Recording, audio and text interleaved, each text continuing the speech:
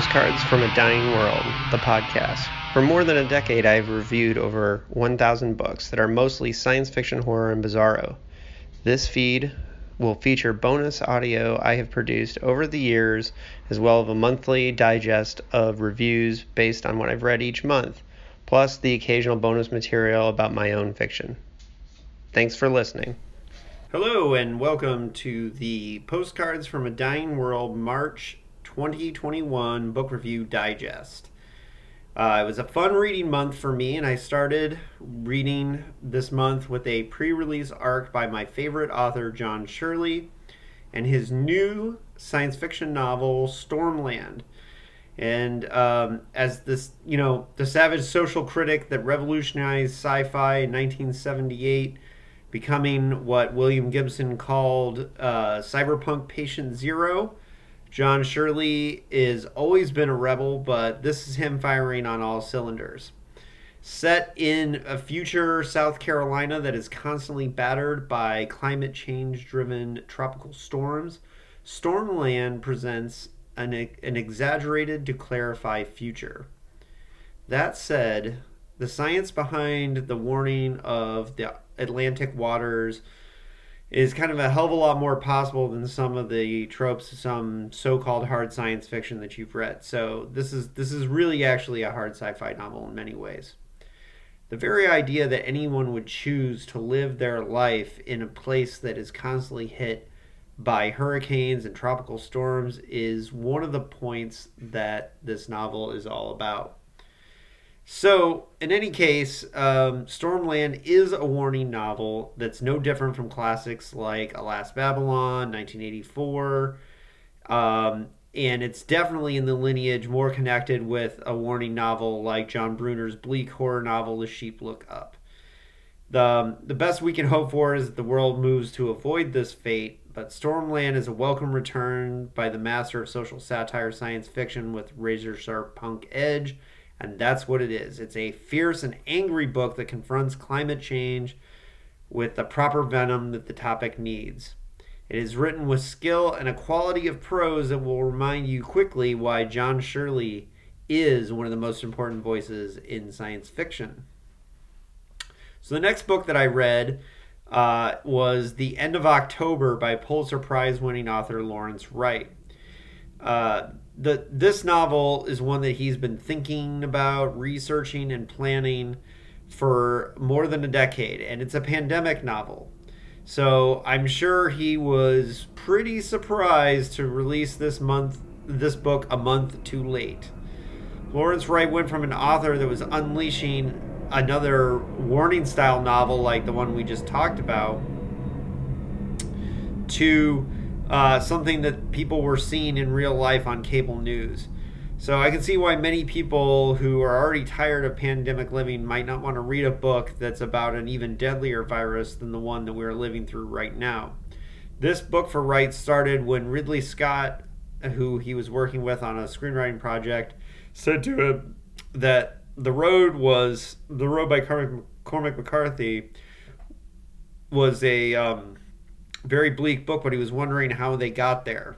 So anyways, once the world as we know it ends, this kind of fictional pandemic leads to a pretty, interesting answers to many of the mysteries, and Henry's journey to get home is one, Henry, the main character, is one that I don't want to spoil, but there are lots of moments of anguish, heartbreak, and a range of feels.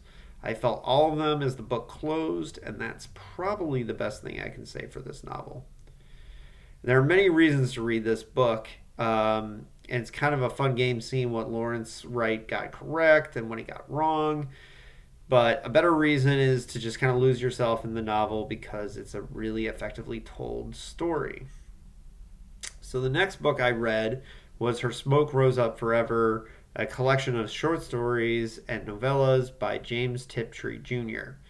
For any other author, this life would be a case of saying that the truth is stranger than fiction. But in the case of Uncle Tip, a.k.a. James Tiptree Jr., a.k.a. Alice Sheldon, the stories are really strange just as much as the reality of her life. Alice Sheldon chose the pen name not because she wanted to publish basically as a man, or because she thought she needed to be a man to publish, because remember, there was plenty of women publishing science fiction at the time. No, Alice Sheldon was an intelligence officer for the Air Force and later the CIA, and that's the reason why she created the pen name, and she thought the idea of having a man's personality would hide her identity even better. This collection is serious business, and if there's an actual canon of 20th century speculative fiction or weird fiction, this volume should be in it. Beyond it having absolute classics of the genre like the Nebula award-winning Screwfly Solution and Hugo award-winning stories like the Robotic Tale, or the Tale of a Robot, the Girl Who Was Plugged In, it's just a high water mark of quality. These 18 stories balance Sheldon's skill for the high concept with her unflinching eye for the brutally cold universe. And the best moments of Sheldon's stories have a cosmic horror level of species self-reflection and intellectual misanthropy from a woman who was basically not fucking around. So, yeah, James Tiptree Jr., very good. So the next book I read was Star Trek Picard Dark Veil by Jane Swallow. One of the best moments of Star Trek Picard had little to do with the space battles or Romulan conspiracies. It was the touching reunion of Captain Picard with the Riker Troy clan. And there was some real satisfaction in seeing these old friends just hug and break bread. And I thought a lot about it, and it was kind of like having a reunion that made it feel to us like this world was bigger than just what happened on the bridge of a starship. For fans of the Star Trek novels, that they've been treated to several stories on Riker's new command on the USS Titan. It's a cool ship that officially became canon when it showed up on lower decks for a brief scene. That being said, the novels were cool because the ship was designed to have a non-humanoid crew, and it's an interesting little corner of the Star Trek universe. So the job that author Jane Swallow was given was basically to tell the backstory of the Riker Troy events that fed into the Picard storyline, and do it in a way that the fans of the novels would recognize. The novel is filled to the brim with fun Star Trek moments, and I like seeing Riker trick the Tal Shiar commander in a very Kirk-style move. And more than anything, this novel sets up one of the best emotional scenes of the series Picard between Troy and Jean-Luc. That is kind of like the best thing a prequel can do, right? Is just build those mental bridges. So if you're a fan of the series already, this will add depth. I don't think it's as good as Una McCormick's The Very Best, or Last Best Hope.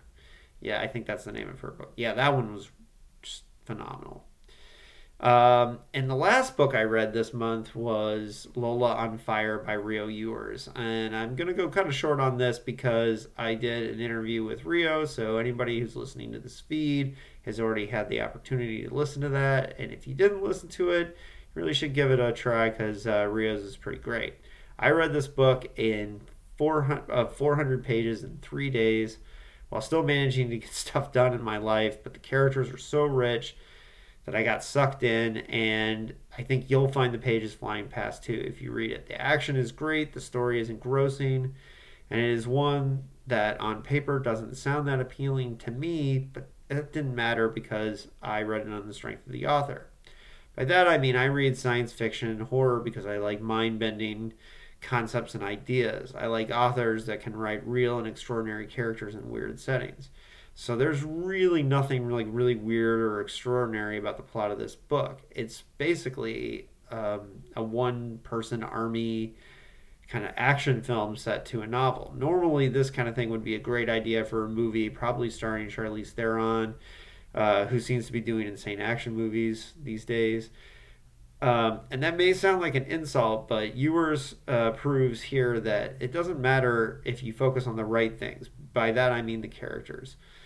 So it's a story that you've seen before, but it's so well told.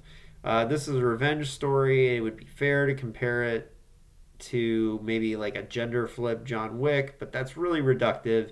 And it's really got a lot more because the relationships between Lola and her kids are very unique. and at the heart of what makes this novel really great. So, anyways, that's what I read in the month of March. Got some fun things planned for April. So, keep your eyes peeled for the upcoming episodes of Postcards from a Dying World. And thanks for listening.